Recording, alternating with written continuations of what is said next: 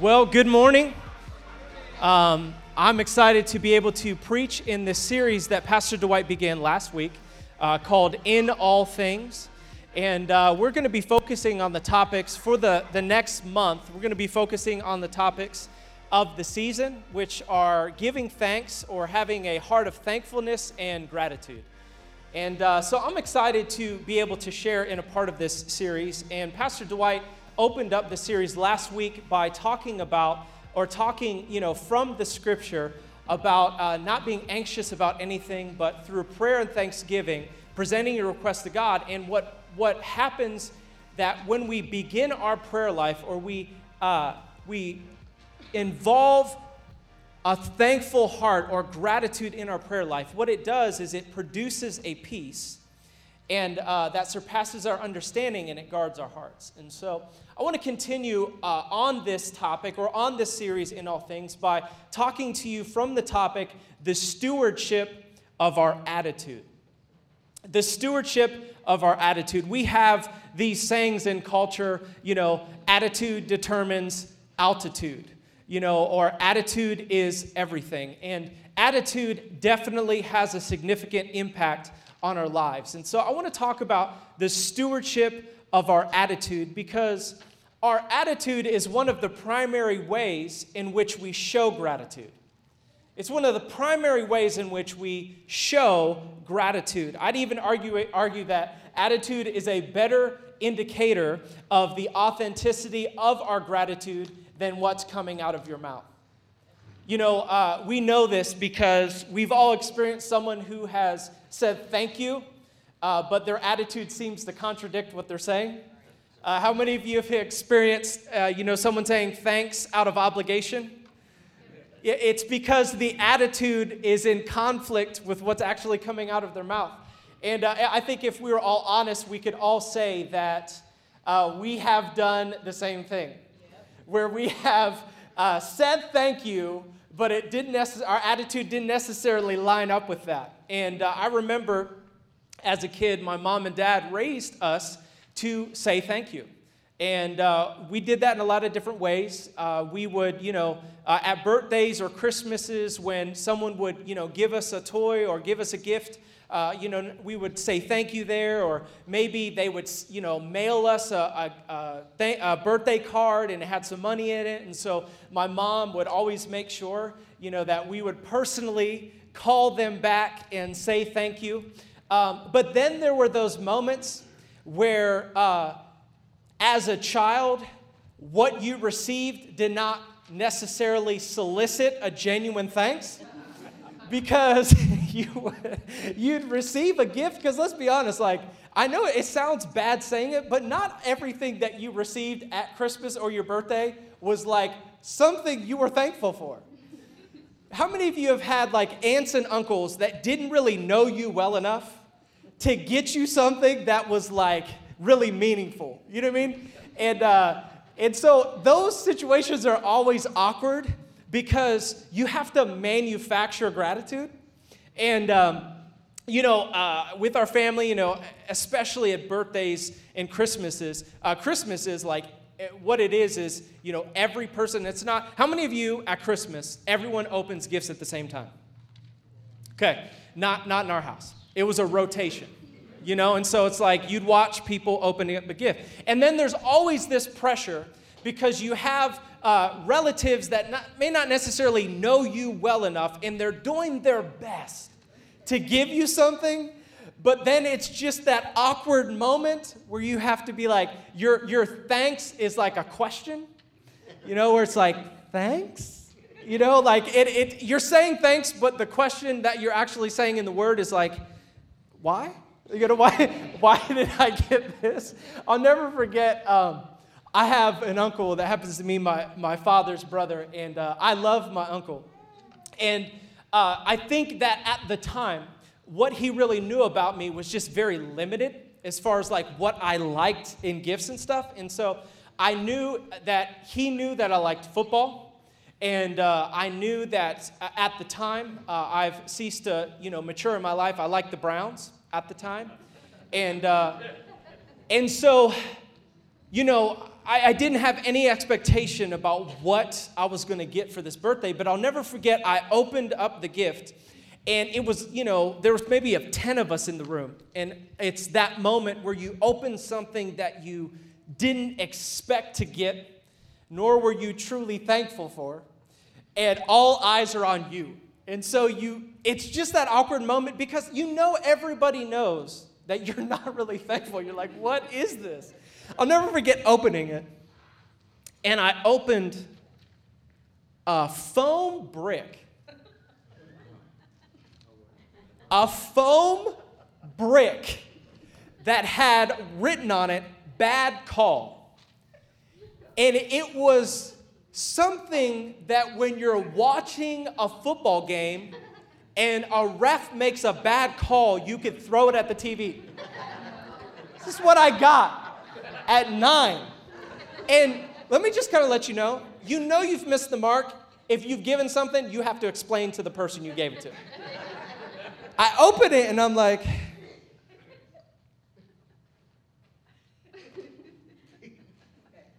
thank you.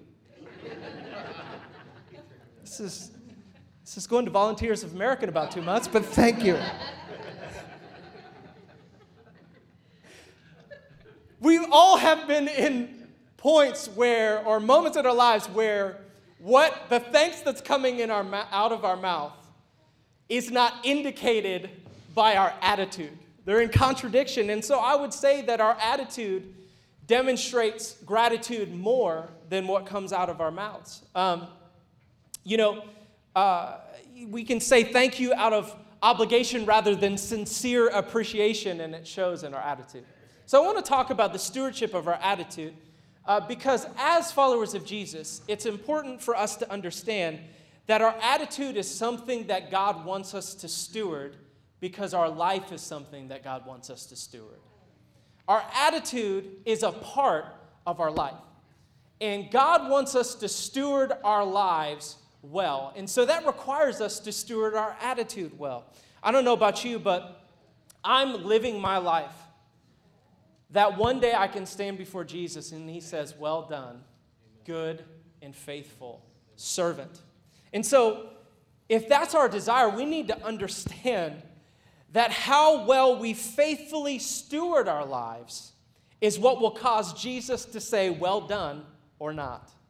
How well we steward our lives. And I'll kind of explain what stewardship is because that's kind of a lost word in the vocabulary of our modern culture. But how well we steward our lives is what will determine whether or not Jesus will say, "Well done." And we will not hear "well done" because of our performance. We'll hear "well done" because of our faithfulness. That's what Scripture says. Scripture says, "Well done, good and faithful servant." Not "well done, you did an amazing performance." It's "well done and faithful," good and faithful. The standard or the measurement will be our faithfulness. And that requires faithful stewardship of our lives and our attitude. So, before we continue on, let's just go ahead and pray. God, I thank you, Father, for this season that we're in, God, as we are at the beginning of the holiday season. And I thank you, God, that we start the holiday season off with a holiday called Thanksgiving. Lord, I pray that we would not confine or restrict our heart of gratitude to a month out of the year. But Lord, that we would demonstrate what is due to you, Father, most consistently, Father, throughout our life. Lord, that we would have an attitude of gratitude, that we would show our appreciation for you, God, and what you've done, Father, and the people in our lives, Lord. So we just pray, Father, that we would be faithful stewards. In Jesus' name, amen. Our attitude is something that God wants us to steward because our life is something that God wants to steward. As we continue this morning, let me just kind of bring clarity to this word stewardship. And, if you're following along, go ahead and say amen. You guys aren't acting like we beat Maryland by like 70 points without Chase Young. And you're acting like Alabama didn't lose to LSU. Hey, look, I'm low-key a cheerleader for LSU because Joe Burrow was our third-string quarterback, and he beat Alabama. Come on, that's amazing. I saw this meme on Facebook that said Nick Saban is 0-2 against third-string OSU quarterbacks. That's good news right there. So, let's talk about stewardships. The definition of a steward is it is a person who manages something for an owner. A steward is someone who is a person who manages something for an owner. Think landlord. Think of any management position in a business. What they really are is a steward. They are managing someone else's company. And there's obviously requirements and tasks and obligations and duties as a part of that, but the whole key to stewardship is that you are managing, not owning. See, stewards are managers. It's important for us to understand that they are managers. Stewards are not owners. They're managing something for someone else. The principle of stewardship is talked about several times in the New Testament. One of those times is in 1 Peter 4:10 in regards to the gifts that God gives you. 1 Peter 4:10 says this, each of you should use whatever gift you have received. Now the context is from the Lord to serve others as faithful stewards of God's grace in its various forms. The gifts that you have, your talents, your abilities with people, your abilities to perform tasks, whatever you have, your skill set is to be stewarded on behalf of God because you did not develop it, God gave it to you. Okay? Paul said in Acts, in him we move, we live, and we have our being. Everything that we possess comes from the Lord. We may have a job that we got hired for, but who gave you the capacity to do it? Come on.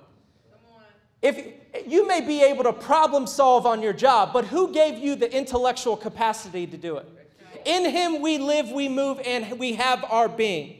If God did not give you breath in your lungs to wake up today, you would not be here. It all comes back to what God has given us. Our gifts are to be stewarded.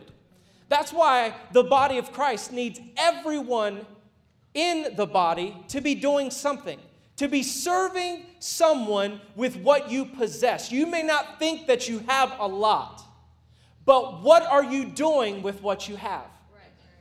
Your gifts are not to be for yourself. They're to be stewarded to serve others because God has given you a grace in various forms to be able to use those things. See, one of the things that stewardship is all throughout the New Testament. One of the things that we have to understand is that stewardship is important because one of the ways that we show Jesus that he is really Lord over our lives is by choosing to see our lives now. Say now. As something we manage or steward for him, not for ourselves. See, I believe that, with Ian and singing and his ability to sing, he would stand before the Lord and he'd have to give account. How did you use what I gave you? Did you use it for yourself or did you use it for the kingdom? If you've got abilities, use it for the kingdom because that's one of the ways that we demonstrate Jesus' lordship in our lives is by managing what we have for him.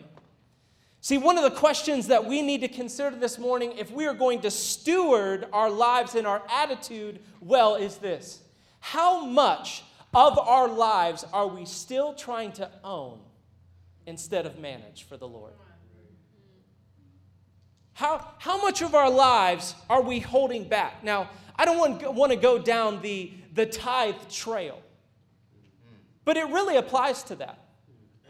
Is the money that you possess something that you own? Because if it is something that you see as the owner of instead of something to steward before the Lord, then you will make the choice on how much you give.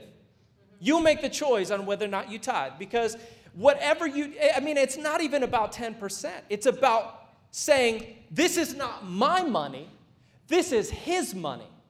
So I'm going to ask and seek him for what I am supposed to do with what he's given in my bank account to steward well. See, that's an indication every part of our life, where we choose to live, what type of house that we have, how we choose to spend our money, how do we choose to use our time. All of this is determining how much we say we own or we manage for him. So we have to ask ourselves, how much of our lives are we still trying to own instead of manage for the Lord? Paul actually addresses this issue in 1 Corinthians chapter 6, 19 through 20. And the reason why he had to address it was because the Corinthian Christians were what I like to call, they were compartmentalizing God's lordship over their life. How many of you know what I'm talking about?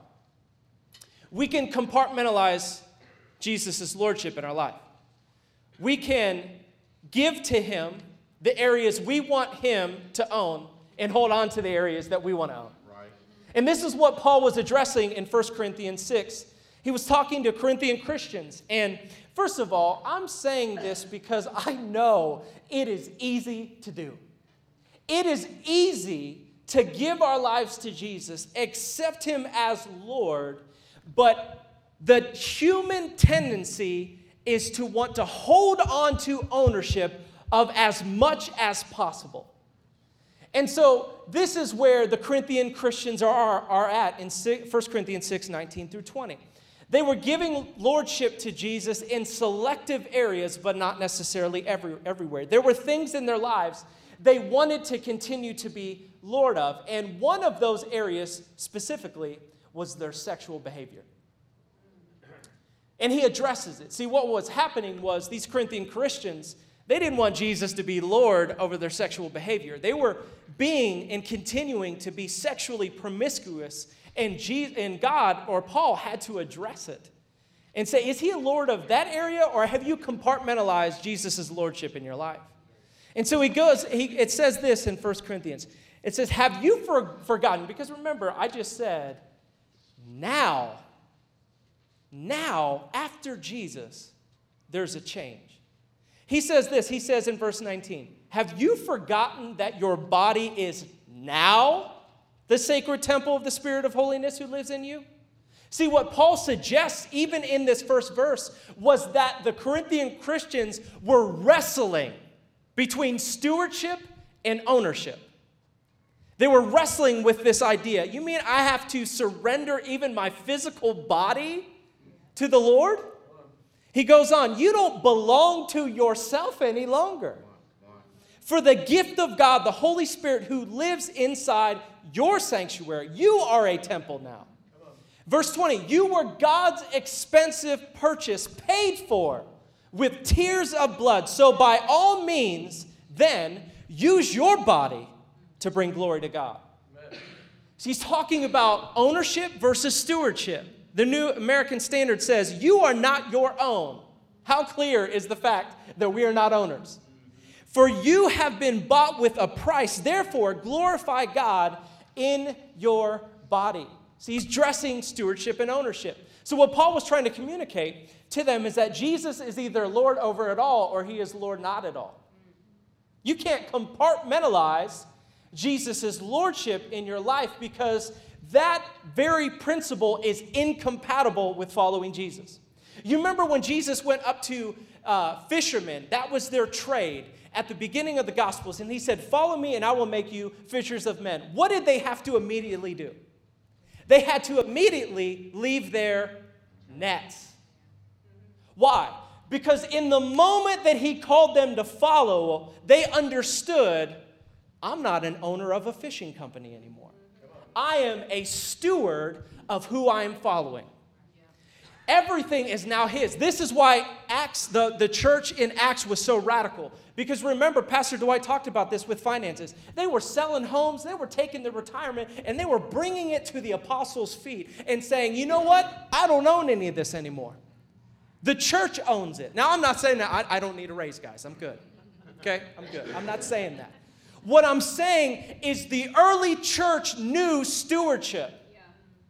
They knew that when you give your life to Jesus, it's not about owning, compartmentalizing. It's about managing now. Because we were bought with a price, and we are not our own anymore. And so, before Christ, we owned our lives and did whatever we wanted to do. But after Jesus, we have to make the choice to give him ownership over our lives. And now we become stewards of what we used to own. See, before Jesus, I could do whatever I wanted with my money. Now, because of Jesus, I seek the Lord for what He wants to do. He wants me to do with His money. It's not, when I used to write my tithe checks in the memo, I would write, "Thank you, Jesus."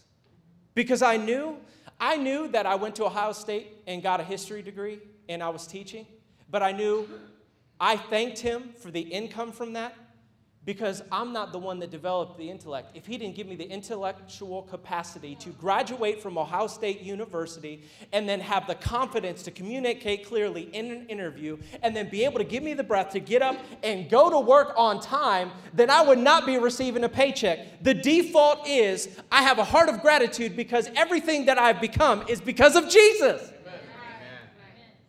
In Him we move, we live, and we have our being. So I'm writing "Thank you, Jesus" on my memo because I know I could not have the capacity to earn $1 if He didn't put something inside of me that could cause me to make a living. It's that serious for me. Thank you, Jesus. See, we're stewards. Managing our lives is to be for His purposes. That's why Paul said, use your body to bring glory to God. Managing our lives is to be for His purposes, His kingdom, His glory, His honor, and most importantly, for His will to be done on earth as it is in heaven. Do you understand that His will never get accomplished through an animal? It is through people. And so there's a twofold reality to His will. There's a will that He requires in us, and then there's a will that He wants through us. There's a will in and then a will through. And in order for His total will to come on the earth, there's a will for us and in us and through us. Because ultimately, His will in us is to get through us, to reach and impact the people for the kingdom. And so a component of stewarding our lives is stewarding our attitude, because God has a will for our attitude. Let's take a look at God's will for our attitude. 1 Thessalonians 5:18. This is a very familiar passage of Scripture for most people who have grown up in church. And this passage of Scripture, let me give you some background, because I really want you to be able to see the context in which what Paul is writing impacts. So Paul planted the church in Thessalonica about 2 to 3 years before he wrote this letter to them. And one of the things that was a major issue in the church was they were a young church and they were young Christians. And one of the things that they were struggling most with was they were experiencing a lot of persecution, and they were experiencing a lot of their friends and family members dying for their faith. And what was one of the major things in the church in Thessalonica was they were misunderstanding when Jesus was going to return. And as a result, they started to get discouraged, and they started to want to walk away from the faith because they had this expectation that Jesus was going to return before they would ever suffer. And so when you take that understanding of the context in which Paul was writing his letter to, what we're about to read really changes it. In 1 Thessalonians chapter 5, verse 18, it says this. He's writing this to that atmosphere. In everything, in your persecution, in your struggle, in your friends and family members dying for the faith you just gave yourself to, give thanks. For this is God's will for you in Christ Jesus. Now, how many of you understand that means a little bit different when you understand the climate? That sounds, honestly, it sounds like Paul is trying to lead you in to just torture. But he says, in everything that you're going through right now, give thanks, For this is God's will for you in Christ Jesus. Listen to me. God's will for our attitude is really simple. It is that we give thanks in all things. In all things. If we are to steward our lives well, then that requires that we demonstrate faithfulness in our attitude by giving thanks in the midst of all of the circumstances that we go through. So let's talk about really quickly, because it's like, oh man. See, this is a really fun message, guys. Right. Let's just, by show of hands, how many of you guys are your lives currently terrible? I'm kidding, don't raise your hand. But give thanks in all circumstances. Be blessed. Give thanks in all circumstances. Let's talk about what that looks like and what giving thanks does to produce in us and through us God's will. Number one, what does gratitude or giving thanks in all things look like? Giving thanks in all things means that we are thanking God in all circumstances, not for all circumstances. We're not thanking God because of our circumstance, but we're thanking God in the middle of the circumstance. It's not, thank you, God, that I lost my job. It's not, thank you, God, that I'm sick. It's not, thank you, God, for cancer. It's not, thank you, God, that I lost a family member. It's not thanking God for what you're going through, but continually thanking God in the middle of what you're going through. God is not asking us to thank Him for everything we go through, but to thank Him in everything that we go through. See, we need to thank Him in the highs, thank Him in the lows, thank Him in the abundance, thank Him in the lack. Because I don't know about you, but my posture and my attitude and what I'm choosing to do in the middle of every circumstance that I would go through is this. I think Jesus has already done enough for us by shedding His blood on the cross for our salvation to give Him thanks in all of our circumstances. I don't know about you guys, but if Jesus does not do another thing for me, that is enough. When we get into heaven, we're not going to thank God for what He did on November 10th of 2019. We are going to be gathering around the throne and thanking the Lamb that He was slain. You know what that tells me? When we look at Revelation and we look that they are around the throne saying, holy, holy, holy, glory, glory, glory be unto the Lamb that was slain, what that tells me is that nothing in my life except for what He's already done will we glorify in heaven. Not days from now. He's already died for me. That will be of utmost, that will be the thing that we will be most grateful for. In every circumstance that we go through, we are and can give thanks to God that He has already died. This is what that looks like. Jesus Christ has already done enough. And honestly, I promise you, if He never does another thing for me, that's enough for me. That's right. Come on. That's enough for me. See, here's the thing about giving thanks in all circumstances. In order to give God thanks in all things, we have to understand something about gratitude. Gratitude is a choice, not an emotion. That's right. Yes. Do you know in your marriage, love is not an emotion, it's a choice? That's right. That's right. Gratitude is not an emotion. Gratitude is a choice. The reason why many of us, and I'm talking about myself, struggle with being grateful in all things is because we are depending on our circumstances to produce some form of gratitude.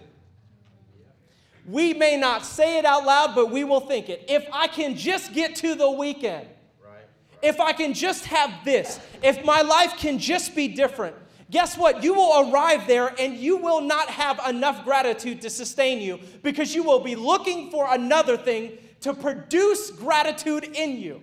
Gratitude is a choice, not an emotion. It's something you bring into your circumstance. You do not rely on your circumstance to produce for you. Gratitude is what you bring into your circumstance. Because we will never have a circumstance awesome enough to sustain gratitude. It's a choice, not an emotion. We got to bring it in.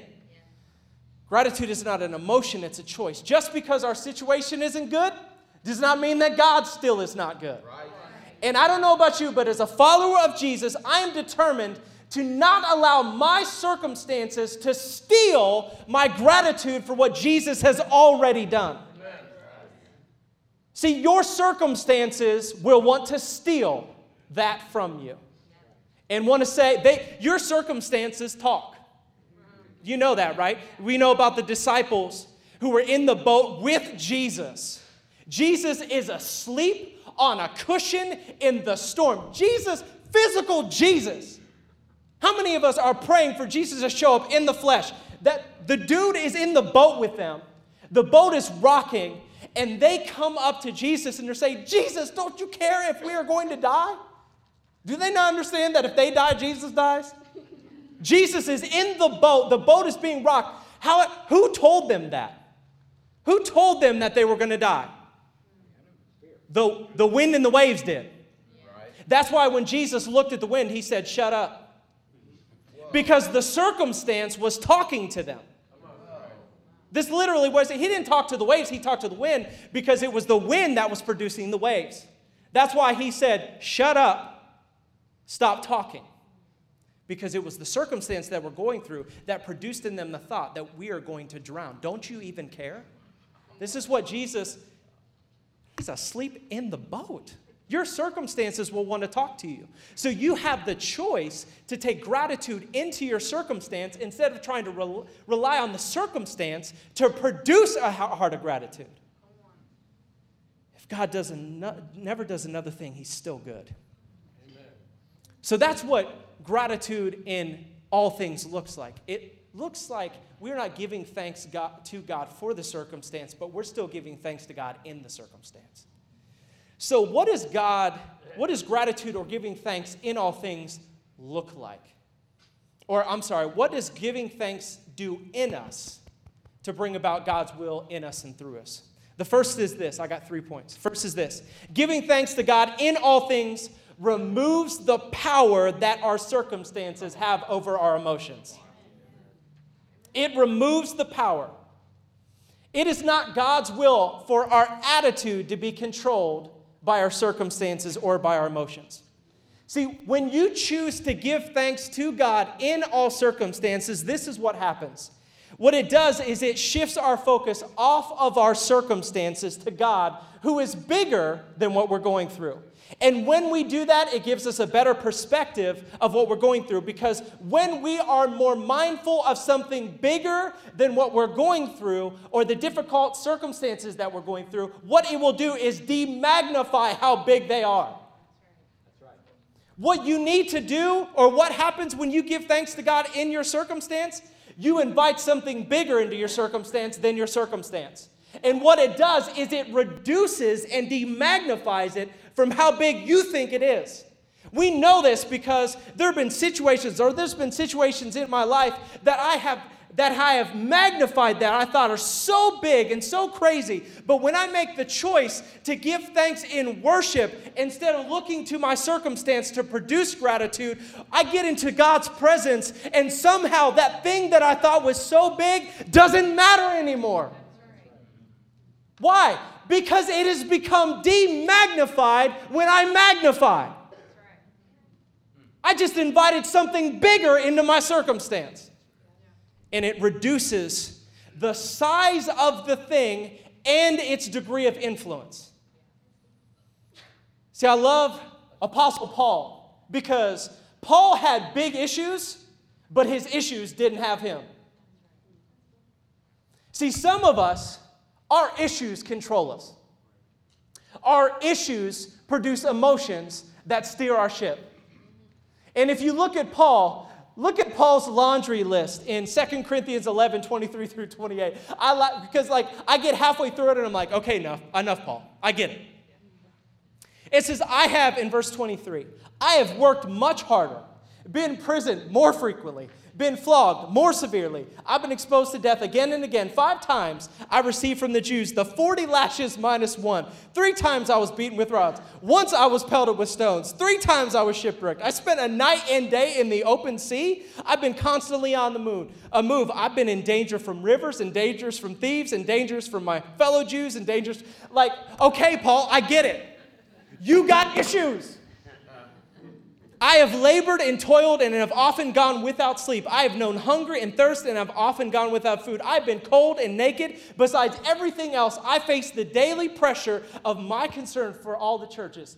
Yet in spite of all that Paul went through, every issue that he had, look at what he said in Romans. Who shall separate us from the love of Christ?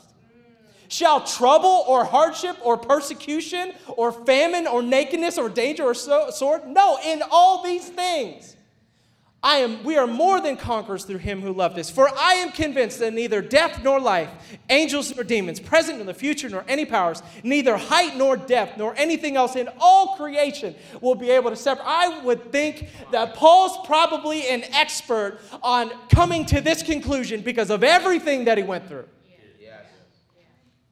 Paul had big issues, but his issues didn't have Paul. This is where we can get to when we give thanks in all circumstances. See, our gratitude in all things will reground us in the truth that no matter what we're going through, God has not departed. He's never left us nor forsaken us. He's not abandoned us, and he is greater than anything that we go through. But it is a choice, not an emotion. Yes.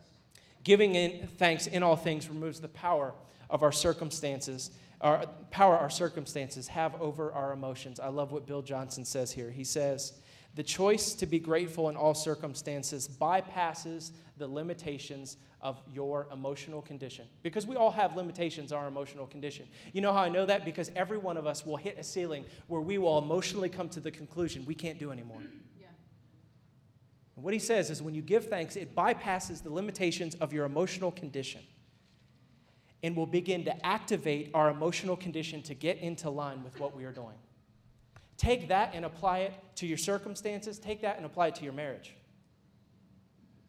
When you choose love, even though you may not feel it, you will bypass the limitations of your emotional condition, and then your emotions will begin to get in line with what you're doing.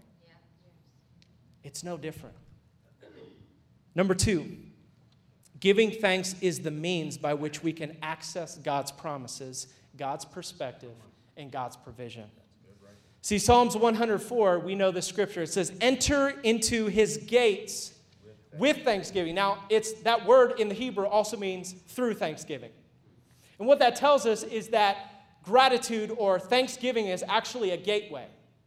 It's where we go from one place into another place. This scripture tells us that gratitude is a gateway that we walk through to receive from the Lord something we didn't have before we chose gratitude. That's why he said, enter into his gates through thanksgiving. Where are we going in that scripture? We're entering into his presence. In other words, you can experience the absence of his manifest presence until you begin to give thanks. And then when you walk through that gate, you step into his presence. And so this is what he's saying. He's talking about the fact that gratitude is a gateway that you will walk through. Let me show you a couple of examples of that. I'm not even going to read the passages of Scripture, but if you want to write this down, Mark 6, 35 through 44. Mark 6, 35 through 44. 5,000 people, particularly 5,000 men, because at the time they didn't really count the children and the women, so it was more than that. 5,000 people are hungry. Jesus is with his disciples. The disciples come up to him, and they're stressed out. How are we going to feed all these people? Why don't we send them away so they can get their own? And then Andrew, Peter's brother, comes up and says, hey, there's a guy over here with a couple loaves of bread and some fish. Why don't we just... So what does Jesus do? He says, bring him to me. Because Jesus knows that according to what he's experienced, 5 loaves and 2 fish is enough to feed this multitude. Come on. But what he knows is something the disciples don't know. He just knows that if he would walk through the gate of gratitude, that would become something that could feed. It's a way in which to access a miracle. So what Jesus does is he grabs it. And do you remember what the scripture says? He said, "Thank you, God." Yeah. Yeah. You know, when you think that you need more, if you would thank God with what you would have, miraculously, it would become enough. Even if it's not in the multiplication of finances, but it could be your perspective. Oh, you don't need that TV anymore. You don't need that car anymore. You don't need to keep up with the Jones anymore. See, if you would just thank God with what you already have, it'll actually bring promotion, perspective, provision. Amen. In some form, it enhances where you are. So Jesus blesses and thanks God for what everyone else doesn't think is enough. And then miraculously, through entering through the gate of gratitude, he accesses a miracle. This is what Mark 6:35 through 44 tells us. Then, and there's another time, John 11:34 through 44, Lazarus is dead. Jesus shows up. And what does Jesus do? Mary and Martha are perplexed. They're freaking out. They're so upset at Jesus. And Jesus stands before the tomb. And before he even prays, he thanks God that he already answers his prayer. Amen. He says, "Father, I thank you that you answer every one of my prayers." He hadn't even prayed yet. Why? Because he knew you enter into his gates with thanksgiving. I'm just going to start out with gratitude because I know I can walk through that gate and access something that I have as a result of that I didn't have before. So he thanks God for a prayer he hasn't even prayed yet. He prays it, and then Lazarus walks out of the tomb. Enter into his gates with thanksgiving. You access things that you do not have when you walk through that gate. The point is that Jesus knew that through the gate of gratitude, he could access God's promises, God's perspective, or God's provision in spite of his circumstances.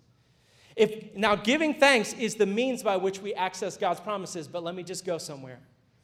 If giving thanks is the means by which we access God's promises, then what do you think we do to cut ourselves off from God's promises?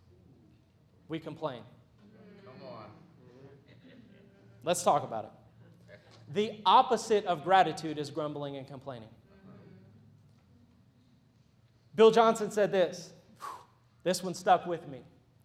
If we enter into God's gates through thanksgiving, whose gates do you think we enter through complaining? Wow. Wow. I'll take it a step further. Wow. Maybe we don't enter into the enemy's gates through complaining. Maybe we open the door for the enemy to enter through our gates. Right. If we enter into his gates with thanksgiving, whose gates do you think we enter through complaining? That's right. You ever wonder why complaining requires no effort? It is like default. Like, gratitude is difficult, complaining is easy. Maybe it's because the enemy loves to make stifling the goodness of God easy for us. We just start to complain, start to grumble. Now, I want you to understand, complaining will cause us to wander through life only seeing the promises of God from a distance and never actually experiencing it for ourselves. We will go through life wondering why everyone else is experiencing God's promises but us, without realizing that our complaining is what has cut us off from them. That's not my opinion. Let's go to Scripture. Israel has been delivered from Egypt. They have cried out for decades for God's deliverance. God brings Moses to Egypt, delivers all of Israel. Anybody here walk through a sea on dry land? They walk through the Red Sea on dry land. All of Pharaoh's army gets destroyed in the Red Sea. They confront the Amalekites. Moses lifts up his hands on the battlefield. The sun stands still, and as long as his hands are lifting, they win. Y'all,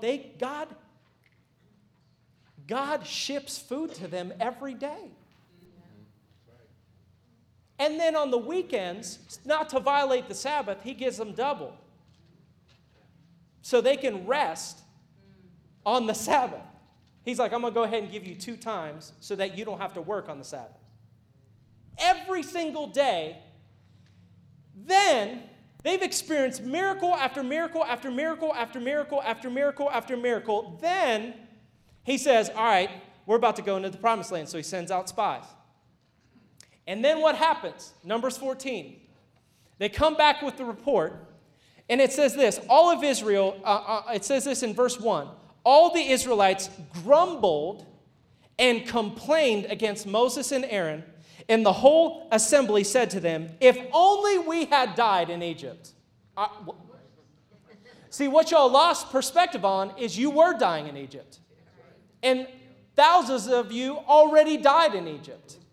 If only we have died in Egypt or in this wilderness. Verse 3, why is the Lord? See, now they're starting to blame God for his deliverance. Why is the Lord bringing us to this land only to let us fall by the sword? Who has died in the wilderness yet? Who said they were going to die? The circumstance did. Because the circumstance will talk. Our wives and children will be taken as plunder. Wouldn't it be better for us to go back to Egypt? And they said to each other, we should choose a leader and go back to Egypt. So they're out in the middle of the wilderness between where God took them out of and where God is taking them into, and they're complaining and grumbling. And look at God's response in verse 28 and 29. So God says to Moses, listen, so tell them, as surely as I live, declares the Lord, I will do to you the very thing I heard you say. In the wilderness, your bodies will fall. Every one of you 20 years old or more who was counted in the census and who has what? Complained. Because of their grumbling, a generation died knowing the promises of God but never experiencing them for themselves. They could see the boundary to the promise and never cross it. They could see the promises from a distance. Now, this is really interesting. This is fascinating. Oh, I can't wait. Okay, I'll say it now. This word grumbling in the Hebrew has a very interesting meaning. It's the Hebrew word loon. And this is what it means. It means to complain, but it also means to stay overnight.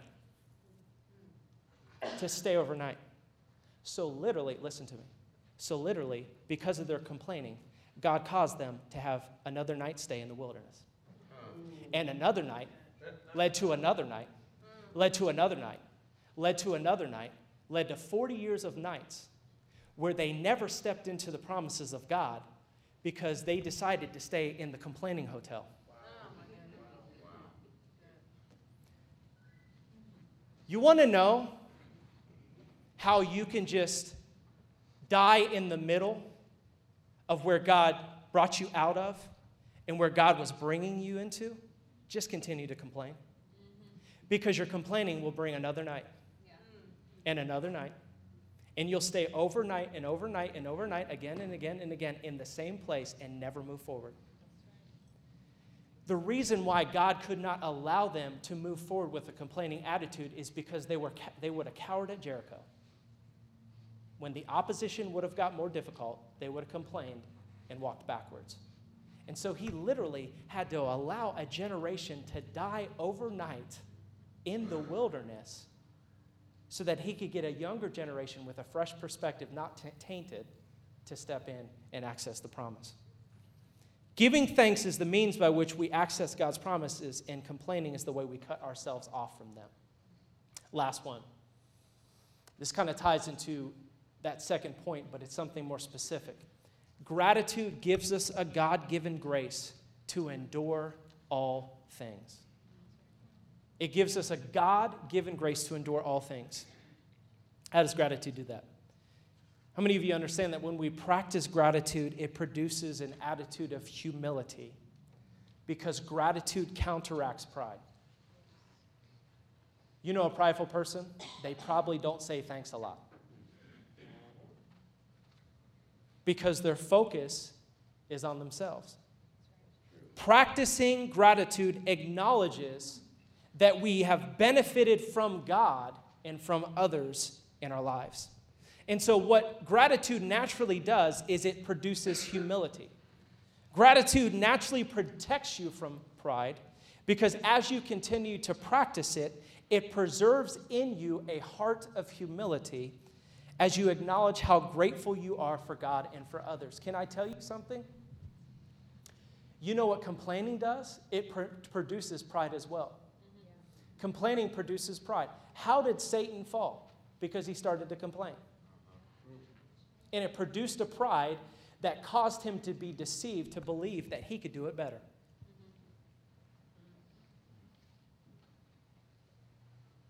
Why do you think the Israelites came to the conclusion through complaining, let's just go back to Egypt? Because somewhere along the line, the complaining produced a pride in them that they thought better than God did. And so Egypt is really better than what he has for us. Right. It was a pride issue. Complaining will produce pride.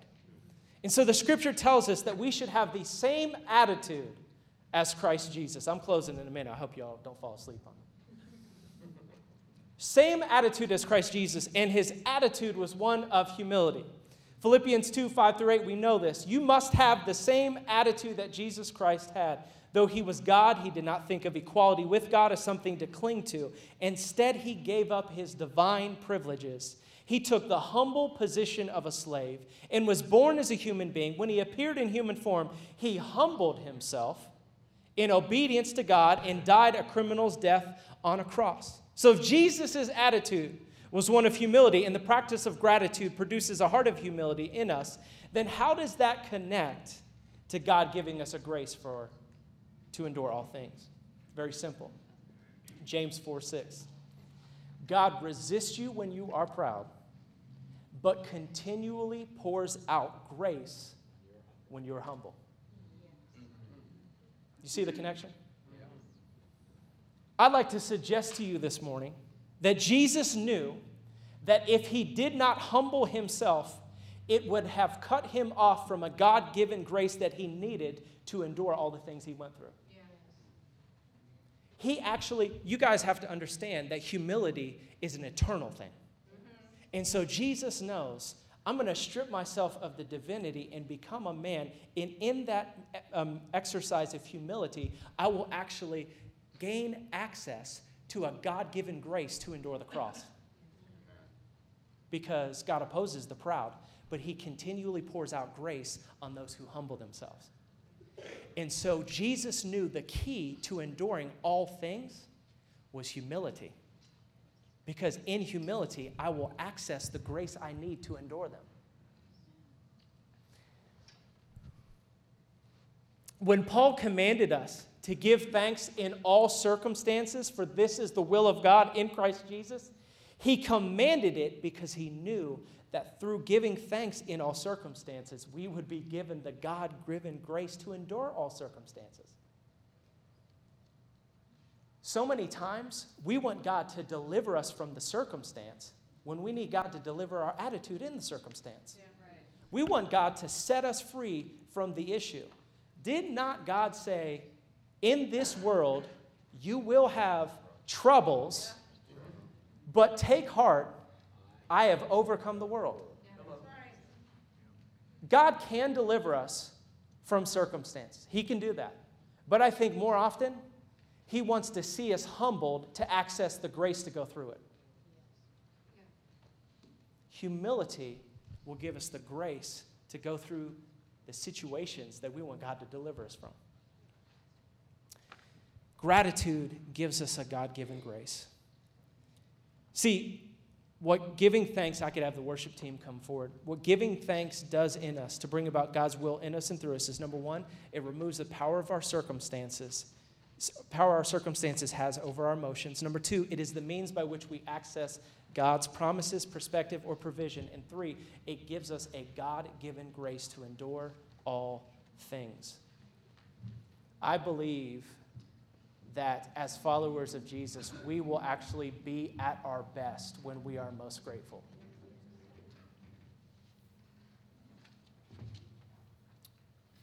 We will be at our best when we are most grateful because we are at our best when we're right in the middle of God's will. And if giving thanks in all circumstances is God's will for us in Christ Jesus, then there will be no better place for us to be than to giving thanks to him in the middle of what we're going through. Gratitude is not something we get through someone laying hands on us. It's a choice we make. I heard a pastor say, all too often in the body of Christ, we want people to impart to us through the laying out of hands what comes naturally through choices. Can't impart gratitude. That's right. You got to practice it. It's the faithful stewardship of our attitude. Exercising an attitude of gratitude is how we demonstrate faithful stewardship. Let's just go ahead and stand. This is what I want to do. I actually told Ian, or asked Ian, I did not tell him. I asked him if we could end with the last song on the set of worship, because I know that in the room, we are all going through a myriad of circumstances and situations. And my prayer has been that this moment, as we choose to focus on God and we choose to give him thanks, my prayer has been that this would be a pattern that we step into where we choose to give him thanks in the midst of our circumstances. Gratitude is not something that we just do for a month.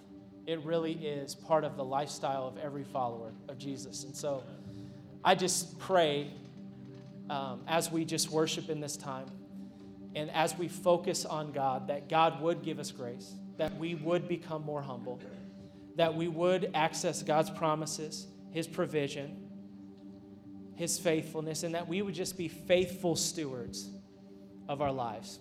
Can I get an amen? Amen. All right, let's worship the Lord just as we close.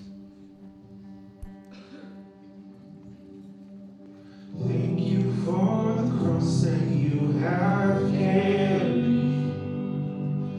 Thank you for the blood that was shed.